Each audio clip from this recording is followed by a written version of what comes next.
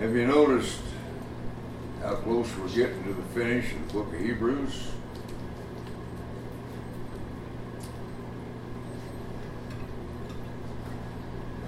You certainly have to put on Jewish shoes to understand this book, to walk through its content and gain something from it. Not as much as they gained, but we can still see the arguments and the parallels between the superiority of Christ's kingdom and the inferiority of a shadow that merely bespoke of Christ and his kingdom.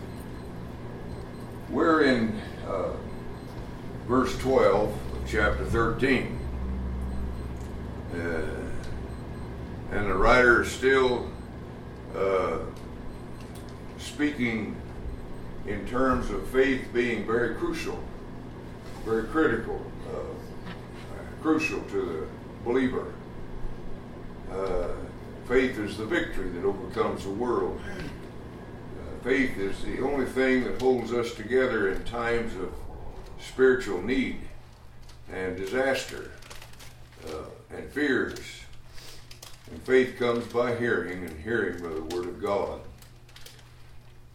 We don't realize the nutrients that we gather when we study the Word of God. We walk away and we think, well, now what did I read? Well, I can't exactly remember. But your mind, your soul is being fed with nutrients that will aid you in the day of need. When the day you have to run, those nutrients and things that you've been eating in physical food will be there. So it is with spiritual. You may not be able to recall all that you've read in your daily study of God's Word, but it builds in you a framework of confidence, assurance, and remembrance, because when times come and you need it, it's there. At least that's what I have seen all of my life. And that's what the writer is assuring them of, that faith is the victory. It's very crucial to the believer. And so maintaining faith is continuing to study and read the Word of God. That continues to build us up, encourages. And sometimes we get in a low, and we'll go to the medicine cabinet and maybe take some vitamins. Well, that's what the Word of God is vitamins to the soul. So here in verse 12, where we're beginning this morning, he begins with another Hebrew sacrifice, and he's showing the parallel between Christ's sacrifice and this Hebrew sacrifice. He's showing a parallel.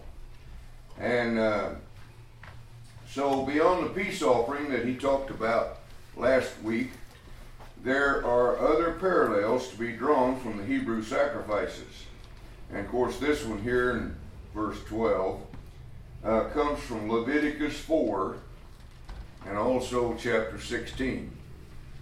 So if you want to read about this blood that was to be taken into the Holy of Holies, and even into the Holies really, but also to the Holy of Holies. If you want to read about that blood sacrifice in Leviticus 4 and Leviticus 16 will be the two chapters you want to study on that. So he says the high priest, verse 12, the high priest carries the blood of animals into the most holy place as a sin offering, but the bodies are burned outside the camp.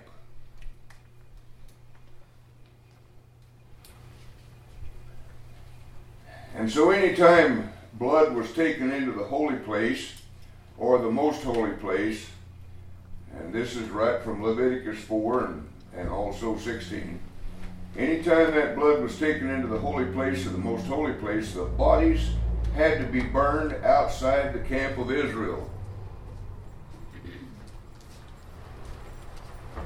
There was significant typology built into that format of sacrifices. It foreshadowed the sacrificial ministry of Christ. Because he carried the sins where? Outside the city. I mean, he offered his blood and it went into heaven as an offering to God. But what about the animal? So the typification of Leviticus and the sacrifice that the Jews offered, they offered the blood in the Holy of Holies in the presence of God for sin. Then they went back and took the animal that was sacrificed outside the city and burned him, because that showed God's disdain and anger and wrath on sin. Because that animal they had laid their hands on that animal, and that animal had symbolically picked up their sin. It was a sin offering. And so Jesus also went outside the camp. And so anytime blood was taken into the holy place, or the most holy place, the bodies had to be burned outside of the camp of Israel. There was significant typology built into that format of sacrifices. It foreshadowed the sacrificial ministry of Christ. And so the writer draws this parallel. Now, parallel is taking two things and seeing them laid side by side. And so the first one we've already saw from Leviticus 4 and Leviticus 16. When they offered the blood for the sin offering in that shadowy figure, in that Hebrew type system, they offered the blood, it went in before the presence of God into the Holy of Holies as a sacrifice for sin. But the animal that offered that sacrifice was taken outside the city of Jerusalem and burned. Okay, that's the parallel, because Jesus followed that same pattern. All right, so the writer draws this parallel here. As the high priest carried the blood of the animals into the most holy place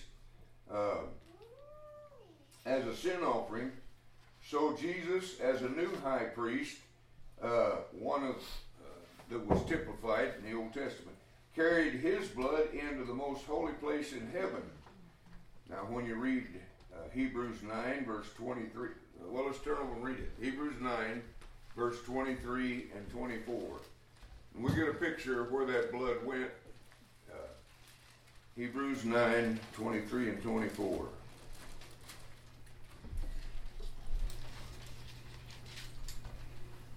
It was therefore necessary that the pattern of things, now there's that parallel, see, between the old covenant and the new covenant. The old covenant was a shadow of better things to come, and it had parallels along with the new one. Everything in the old system had something to say about the new system, but they were parallel. One was physical, one was spiritual. All right? It was therefore necessary that the pattern of things in the heavens should be purified with these, but the heavenly things themselves with better sacrifices than these. So here, we've already covered this ground, but he's warning those Hebrews, don't go back to an old dead system. It served its purpose. It was very good because God instituted it. Its purpose was to show a parallel and be a shadow of better things to come. Verse 24, for Christ is not entered into the holy place made with hands. In other words, into that temple, that tabernacle. He hasn't entered into that, but where did he enter? For Christ is not entered into the holy place made with hands, which are the figure of the true. Now there again, he tells you about the parallel, the figure. It's a figure of the true. All right? But he went into heaven itself, now to appear in the presence of God for us. And so he didn't go into the Holy of Holies as they did to offer the blood. His blood went into the presence of God himself. To appear in the presence of God forever. All right, so then the bodies of Levitical sacrifices were burned outside the camp. So Jesus also was led outside the city of Jerusalem to suffer the penalty of sin. This process was specified whether for the sins of daily life in Israel or whether on the Day of Atonement. You know, they had many sacrifices, daily sacrifices, and then the atonement once a year. And irregardless,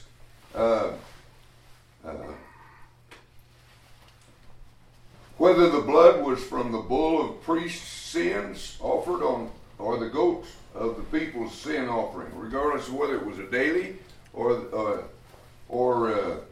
the Day of Atonement, if its blood was taken into the most holy place, or even the holy place, those bodies were burned outside the camp. And that's what you'll read in Leviticus 4 and Leviticus 16. That was the order God gave the Jews about that. So the fires were considered the fires of, in the Greek it's S-A-R-A-P-H, Saraph, I don't know how to pronounce it, which symbolized the outpouring of divine wrath on the sins of the people. So what did it symbolize when an animal was taken outside the city? It symbolized, that animal symbolized the sin of man. And it showed God's wrath on it because it was burned outside the city. So Jesus was the one that bore in his body the penalty of our sins. And therefore he became the object of God's wrath against those sins. He felt that awfulness of being cut off from God. Verse 12. And so Jesus also suffered outside the city gate to make his people holy through his own blood. So Jesus does make the people holy through his own blood. It is clear to see why he was led out to be crucified, because that's what the record declares. He was led out to be sacrificed.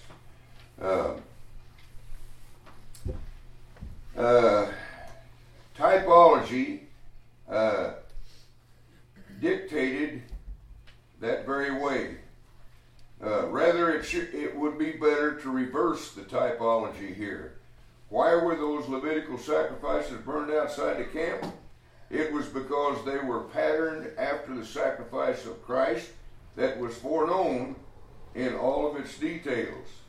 Those sacrifices were modeled after him, rather than his sacrifice being copied from theirs. So he's just merely saying that, listen, this sacrifice of Christ was set up before the foundation of the world. It was the mind and plan of God. And the sacrifice of the animals and their blood going in before God for sin, and the animal taken out and killed outside the city, Jesus followed that same pattern, but he was the pattern for them, because he was the purpose of God, the eternal purpose of God.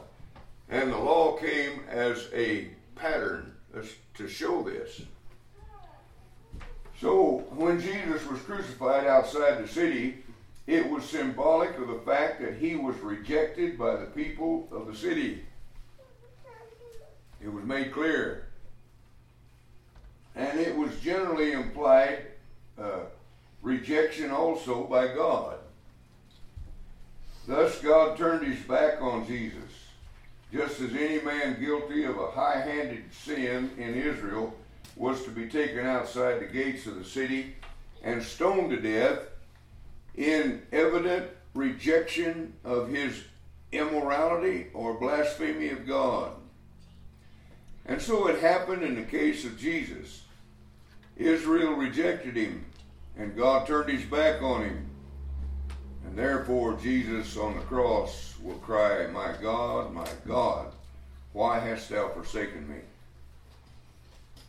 Again, that shows for the first time he recognized separation between him and God, because he was a sin offering. He stood there as a whoremonger, as a liar, a cheater, a murderer, Whatever the crime that you want to mention, he died for sin, the sin problem. When he went to Calvary, he was all of those things.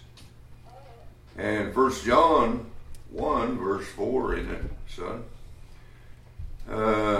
John tells us that God is light, and in him is no darkness at all. Not even a shade of darkness. God cannot look in a condolence way on sin at all. 5. Verse 5, I'm sorry. Verse 5. Okay. And so, this statement Jesus made also proved to show him a man for the first time in his life in realization of his faith in the Word of God. From the Word of God, he understood what he was, rejected by God. He felt it.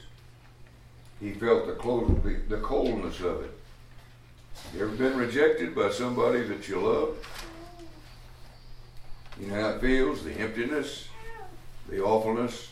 Anyway, so he was also, the Hebrew writer says, he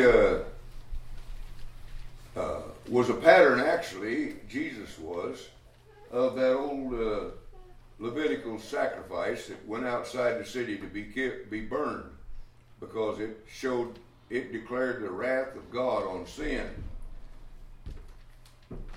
Verse 13, let us then, now he's talking to you and me, well, he's talking to the Hebrew people here that have obeyed the gospel, and he's again talking to them about, or exhorting them as to what they need to do in life's way. Let us then go to him outside the camp, and in doing so, bearing the disgrace that he bore. Now, we already know that the world does not like us. We're not friends with the world. We never will be, unless you want to donate and give them money and have parties and set up some kind of a festival here. You can draw all kinds of people. I remember seeing a cartoon. This preacher of one of the big congregations, he drawed a lot of people by advertising all week that next Sunday he's going to preach a triple X sermon. And boy, everybody was there. They was lined up down the street trying to get in. There's ways that you can draw the world in, but the world is not our friend.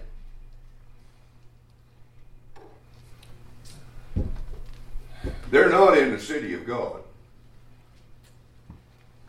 The only way they can come into the city of God is to omit or do away with their sin. And how's that done? By the blood of Christ.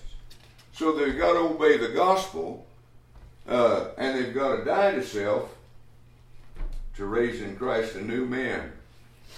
Romans 6, 3-6.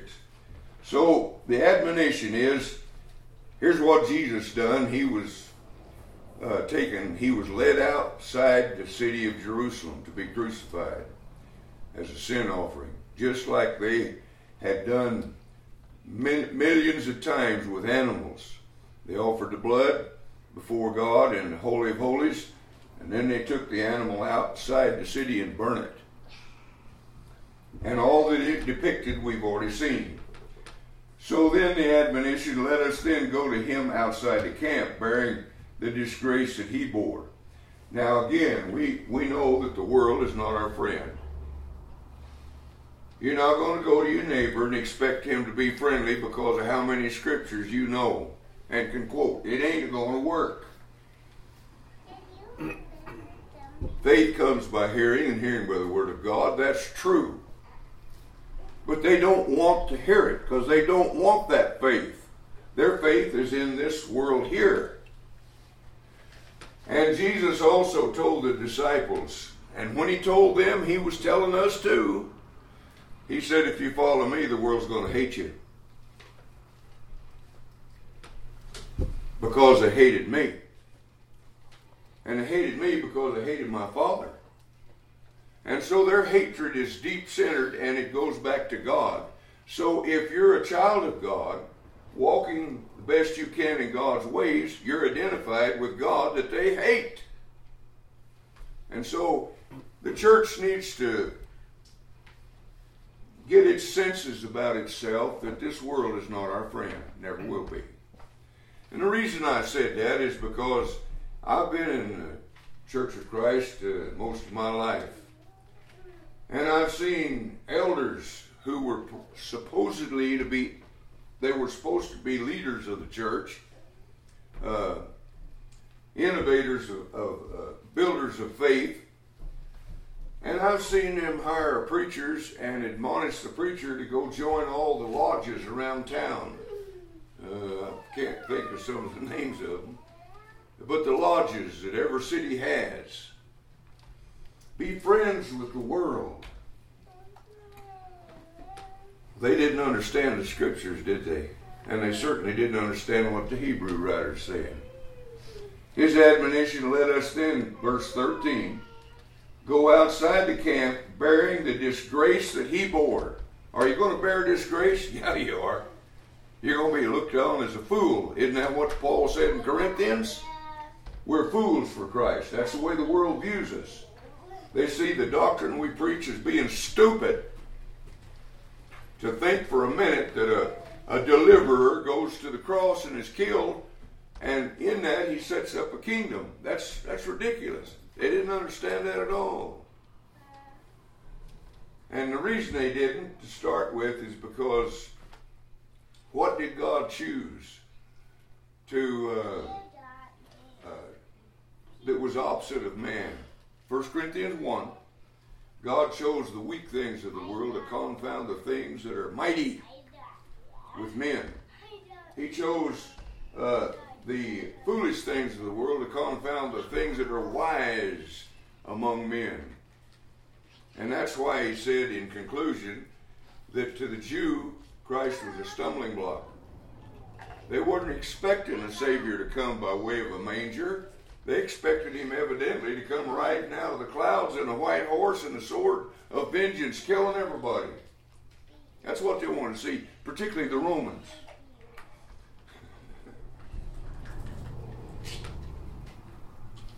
So, I've seen and I have heard supposed leaders of the Church of Christ admonishing a preacher that they just hired or a congregation to be friends with the world. It's a contradiction. You can't be. No more than light can, that darkness can dispel light, or, well, anyway. So he says, since Israel rejected Jesus and took him outside the city to die, the people are now asked to voluntarily go to him outside the city. That's what that verse said. We go to Christ outside the city, don't we? We certainly do. And these Jews need to recognize they need to leave the city of Jerusalem and go outside the city. Of course, he's talking about a physical Jerusalem versus a spiritual, isn't he? The city rejected him. Now the invitation for his people is for them to reject the city. Now, you must leave Judaism is his point. You got to drop it. You got to leave it. Go outside its confines to unite with Jesus. Israel had abandoned him, so Christians now must abandon Israel. And then he says, bearing the disgrace at the end of verse 13. Bearing the disgrace relates to the external appearances of shame associated with crucifixion. The law of Moses said about crucifixion, it said, cursed is everyone who is hanged on a tree. Galatians 3:13. And also Deuteronomy 21:23. These Jews were very well associated with hanging being a cursed thing on anyone. And we're to go with Jesus outside the gates of the city. And we're to bear the disgrace that he had as being an outcast, a cursed one that hangs on a tree. And of course, the strange thing about it is that Christians glory in the cross. Now, if you compare that to today, it would be like somebody saying, those people glory in the electric chair. Because anybody that goes to the electric chair is cursed. See, that's the idea here.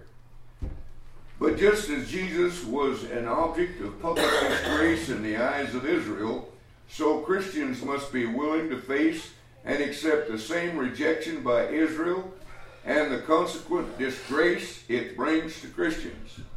You got to get ready for that disgrace. It shouldn't bother you, should it? Because of the glory that we'll receive.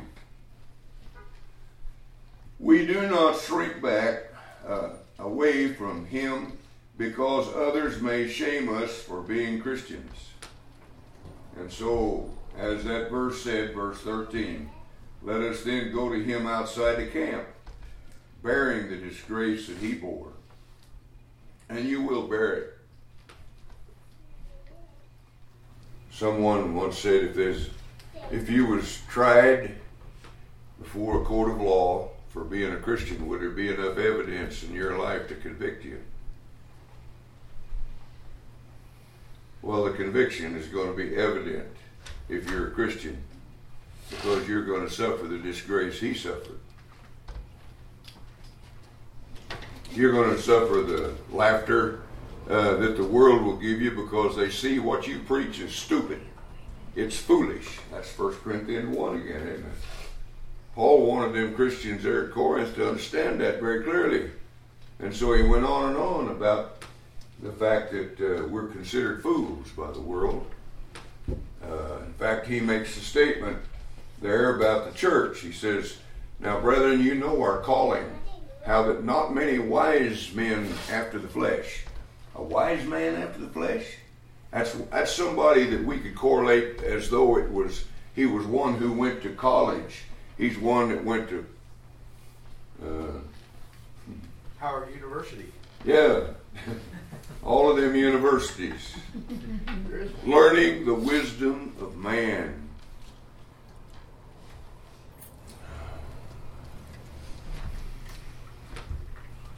And so, yeah, we're going to be looked on as fools.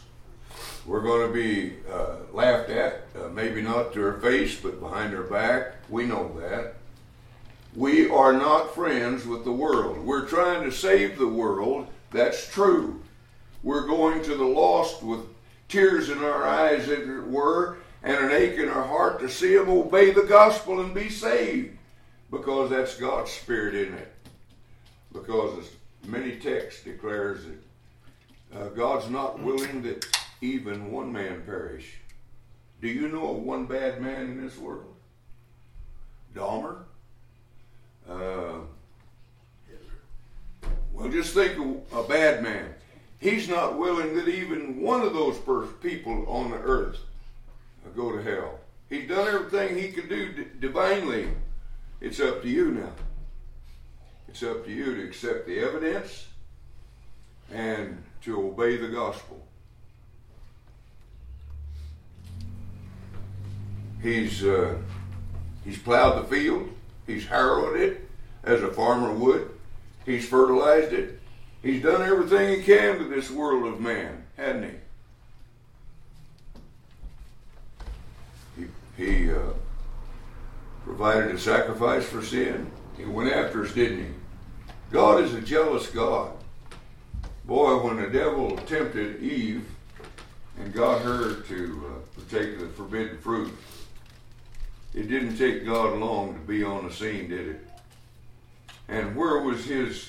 Now, his animosity was toward the sin of the woman and the sin of her husband that partook of that forbidden fruit. But his anger was seen in a plan there in verse... what verse is it? Genesis 15. Genesis 3:15. Because he looked at the devil and he said, I'm going to put enmity between thee and the woman. Between thy seed and her seed. Who do you suppose that seed of woman is?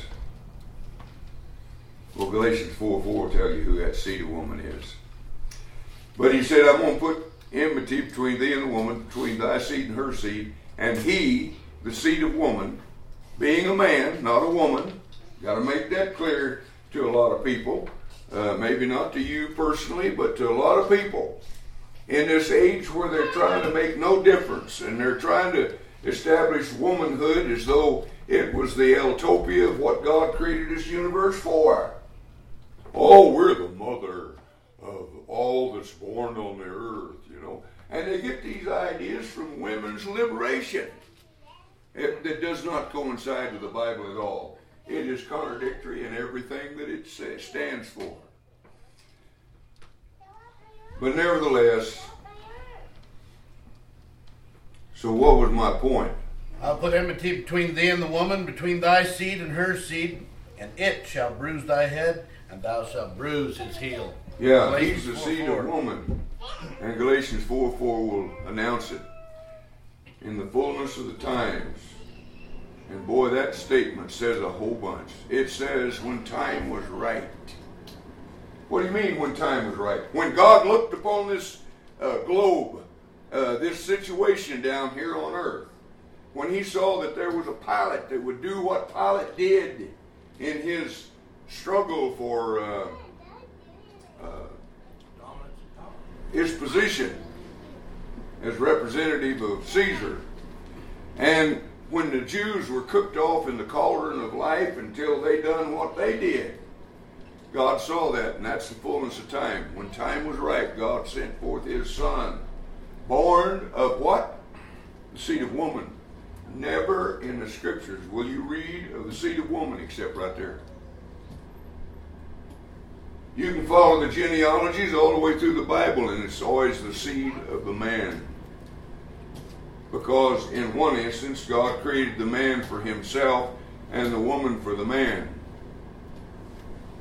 She's to the glory of man. 1 Corinthians 11, many places. I don't want to get off into that. But nevertheless, this is the only passage in all of the Bible that mentions the seed of woman, other than Genesis 3:15 and the promise that God would, that the seed of woman, being a man, will come forth and destroy your head.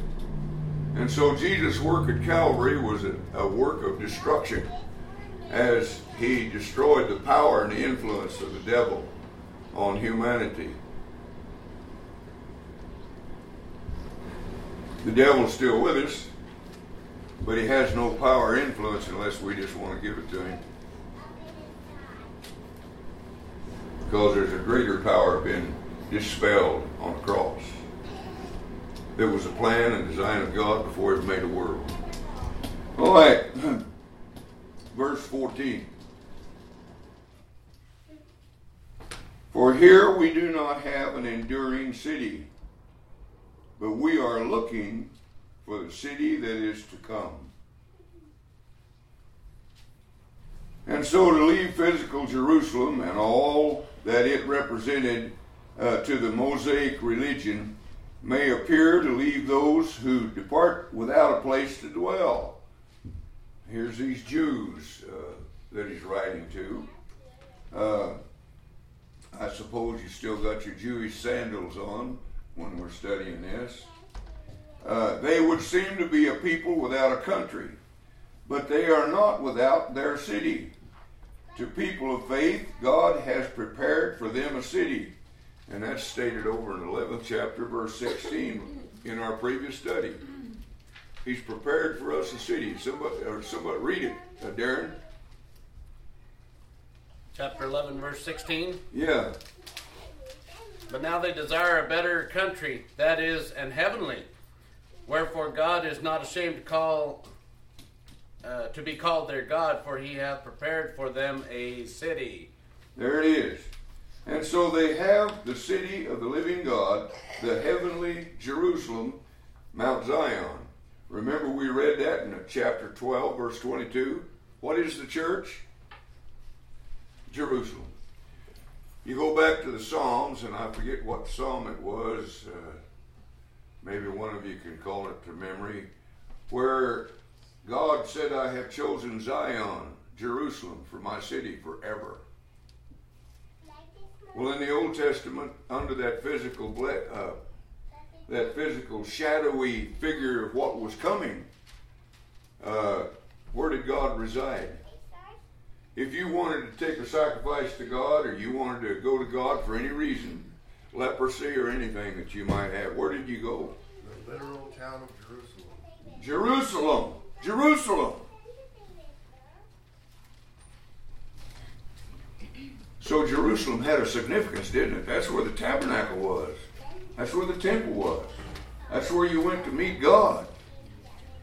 Where do you go to meet Him today? In a church.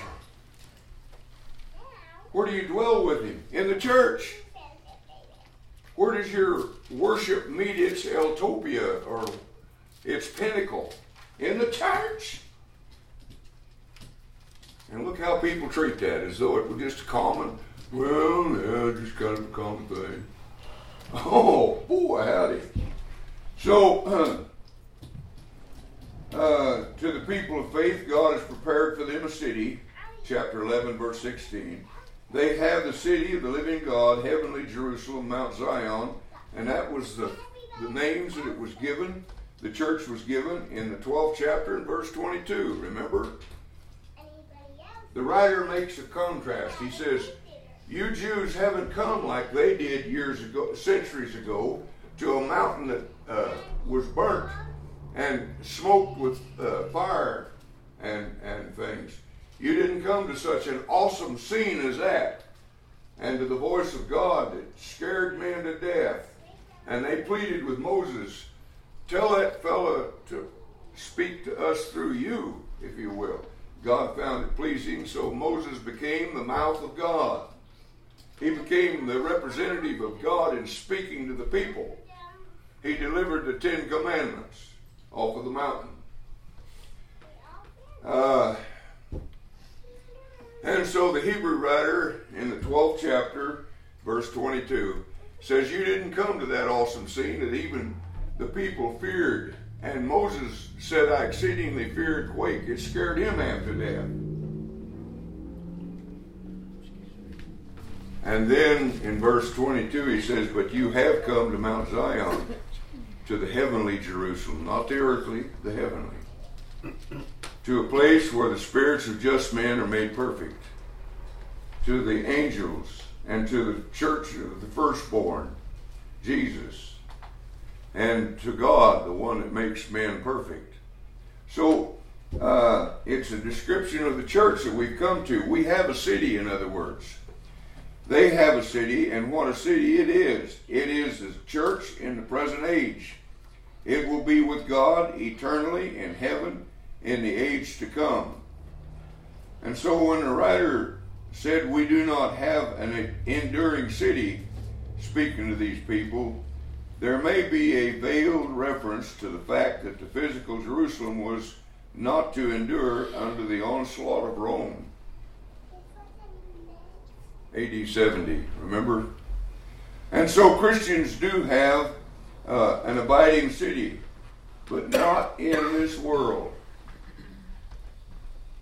It is a city that is to come when Jesus returns to take us there. Verse 15.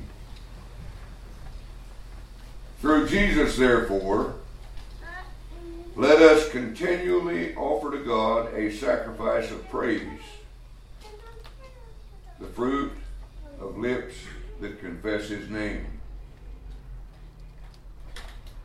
It's a funny thing about the mouth, this thing in the front of us with a voice box inside of it. It manifests who we are, what we are, whose we are, and a whole ball of wax, doesn't it? If it's of God, it worships God, doesn't it? If it knows about God, it worships God.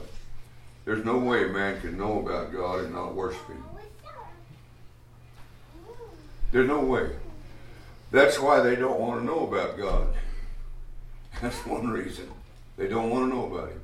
Because He's going to demand, He's going to ask things of me. He's going to require things of me. His Spirit will, yeah. It isn't that God twists anybody's arm. It is the fact that he is the source of love. 1 John 3, verse 7. He is the origin, the beginning, the fountain of love. And who can look on love and despise it? Men search their whole lives for that. But when it comes to God, they don't want that because, well, a lot of reasons. Mainly because the religious world has made stupidity out of religion, haven't they? They don't preach the word. They're out here this morning with tambourines and guitars and trying to entertain people. Pianos. They're having parties. They're advertising and in their yard outside the building they got all the toys for the little kids. It's a drawing situation. And they're drawing them into a worldly organization. It's not the church of the Lord. But there's no man in his right mind, to be honest with himself, that could refuse the grace of God if he knew it. See, that's our job, to make it known to those who are asking. Peter said that, be ready always to give answer to every man that asks you. Now, we're not to go out here and grab people by the hair. Let me tell you. No, we're not a Ayatollah Khomeini. It's not our job to go around telling people. It's our job to be that light that sits on a hill that cannot be hid. And so here he's going to talk about worship, fruit of the lips. Because the mouth up here with the lips and everything is what? It's an overflow pipe of the heart, isn't it? Jesus said, out of the abundance of a man's heart, the mouth speaks. You don't have to talk to a man very long to see he's a Christian. He don't have to wear a badge that says, I'm a Christian. He don't have to go around, did you know that I'm a Christian? No. He's a light set on the hill. And he cannot, the Bible says, he cannot be hid. Jesus in Matthew 6 declared that. He can't be hid. People are watching your life. And so again, that statement, if you was on trial for being a Christian, would there be enough evidence to convict you? That's scary, isn't it? But again, we're not people that's commissioned to go out here and throttle people and make them obey the gospel. And you get hurt that way. And that ain't the way salvation is. It's when someone asks or sees and that causes them to ask that you're ready to tell them the hope that lies within you.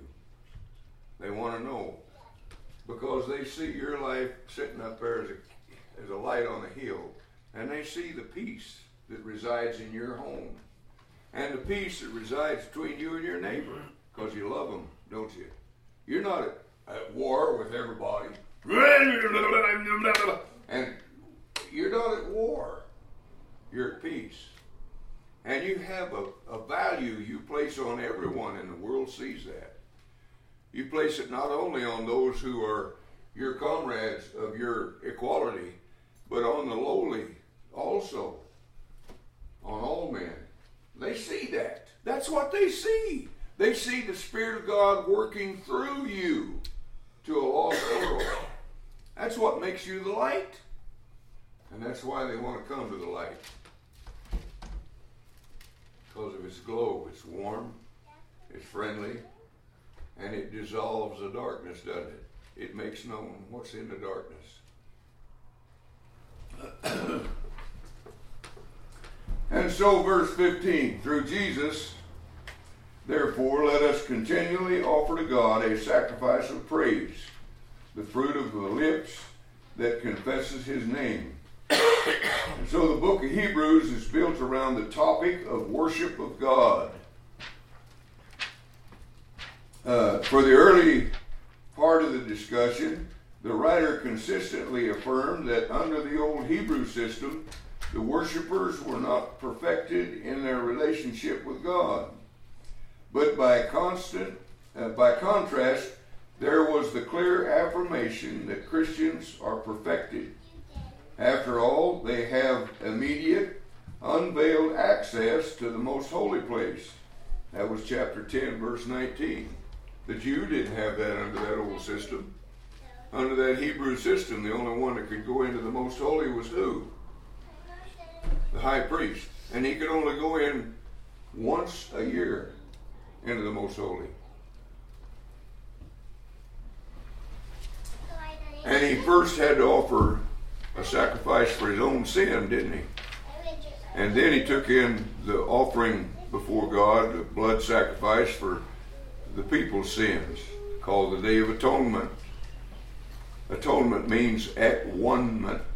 And so that blood brought him into at-one-ment with God, in the presence of God, in the sanction of God, in the okay of God.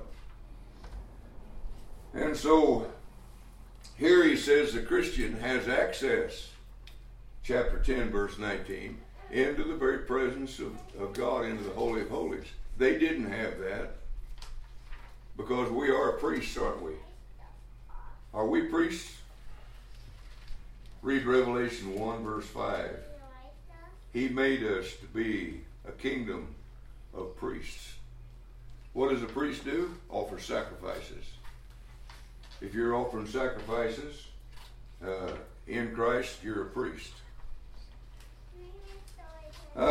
So the ceaseless gratitude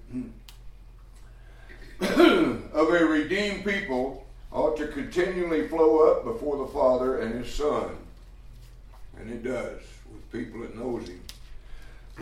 The praise seems strongly verbal in this verse, since it is the fruit of the lips. Though it is verbal, therefore externally expressed, it is deeply spiritual and sentimental as the thanks flows from a man's heart. The fruit of the lips involves worship in song, prayers, preaching, teaching, exhorting, the virtues and the glories of our great God and Savior, Jesus Christ. This is only a part of the sacrifices of a spiritual nature that Christians offer. They have first offered themselves as a living sacrifice. Romans 12, verse 1 and 2. Remember on Sunday night, studying Romans? I beseech you, brethren, in view of the mercies of God, present your bodies a living sacrifice, holy and acceptable unto God, which is your reasonable service. And be not conformed to this age of man, but rather be ye transformed by the renewing of your mind, that you may know what is that holy and acceptable way of God. And so God's plea to us is what? I beseech you in view of my mercy. He doesn't say, you better. Now that's the way sometimes he's preached. At least that's the way he gets away from gets off the pulpit. You better do this or he's going to get you. He got a record and he's going to get you. No, he's trying every way to get you, but in salvation. But he beckons us in view of his mercies. Possibly the sacrifices of verse 15 here would more directly relate to public worship activities on the Lord's Day. And that would not exclude individual worship on a daily basis also. But we offer the fruit of our lips, because the lips are the overflow pipe of the heart. Now maybe there are not any plumbers here, I don't think, but being a plumber knows that a sink or a bathtub has an overflow pipe. You know why it's there, don't you? So it doesn't flood your house, it overflows. And so in Christianity, your lips are the overflow pipe of your heart. Out of the abundance of a man's heart, the mouth speaks, the Lord said. This is very hard.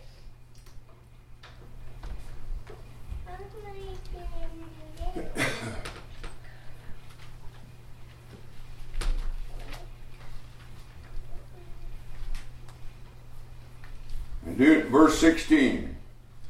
And do not forget to do good and to share with others, for with such sacrifices God is pleased. These sacrifices of service to the brethren is also presented as God-pleasing offerings of praise.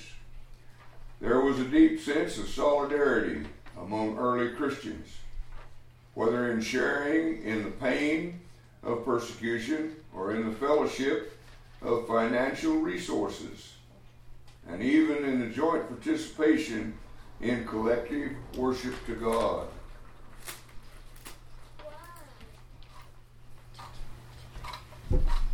I would have liked to heard them people sing, wouldn't you? See, we've dragged a lot of people into religion because of many different reasons. There's been a lot of people that's been called into the church by this old ploy. Boy, you're such a good person.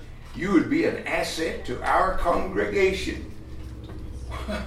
What about the guy that's bad? What about me? Nobody ever come to me and told me, Merle, you're such a good guy, you'd be an asset to the church. No, if you knew my previous life, you would say I'd be the last person they'd come to. But that's what the church has been built around, is that kind of invitation. And so, that's why we sing so sadly as we do. We kind of feel like we're commanded to sing. If you see it as a commandment, it'd be best that you don't sing at all. Because it's not a commandment necessarily. It's a privilege we have. But is it a commandment? Yes, it is. But it's a privilege more than a commandment. I rejoice to sing about God, don't you? I rejoice to sing about the things of God. I know the little children get carried away in it once in a while. The little boy back there, he fell in love with the song, Master, the tempest is raging. The bellows are blowing high. Tossing high. Tossing high. I'm overshadowed with darkness. No shelter or help is nigh. Carest thou not that we perish? Yeah, he does. Well, anyway. We sing with vigor. We do our best to preach with vigor. We teach with vigor. With the continuity and the constance of faith, we preach, we teach, we stand on the Word of God, and we rejoice in the goodness of God. And so the writer says, I beseech you in view of the mercies of God to present your body as a living sacrifice. And so everything that we do is a sacrifice. This phrase in Greek is a doxology. Dox in Greek means glory. It's kind of a closing remark that is characteristic of all. Hold it, I'm in verse 20. We're not in verse 20, are we? What verse are we in? 16. 18.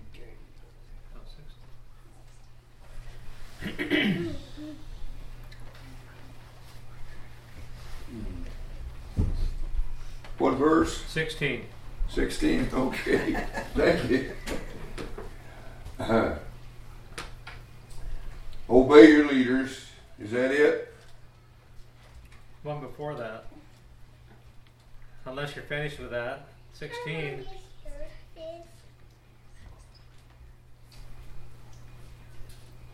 And do not forget to do good. Verse Oh. 16. No, I lost a page here. Do not forget to do good and to share with others, for with such sacrifices God is pleased.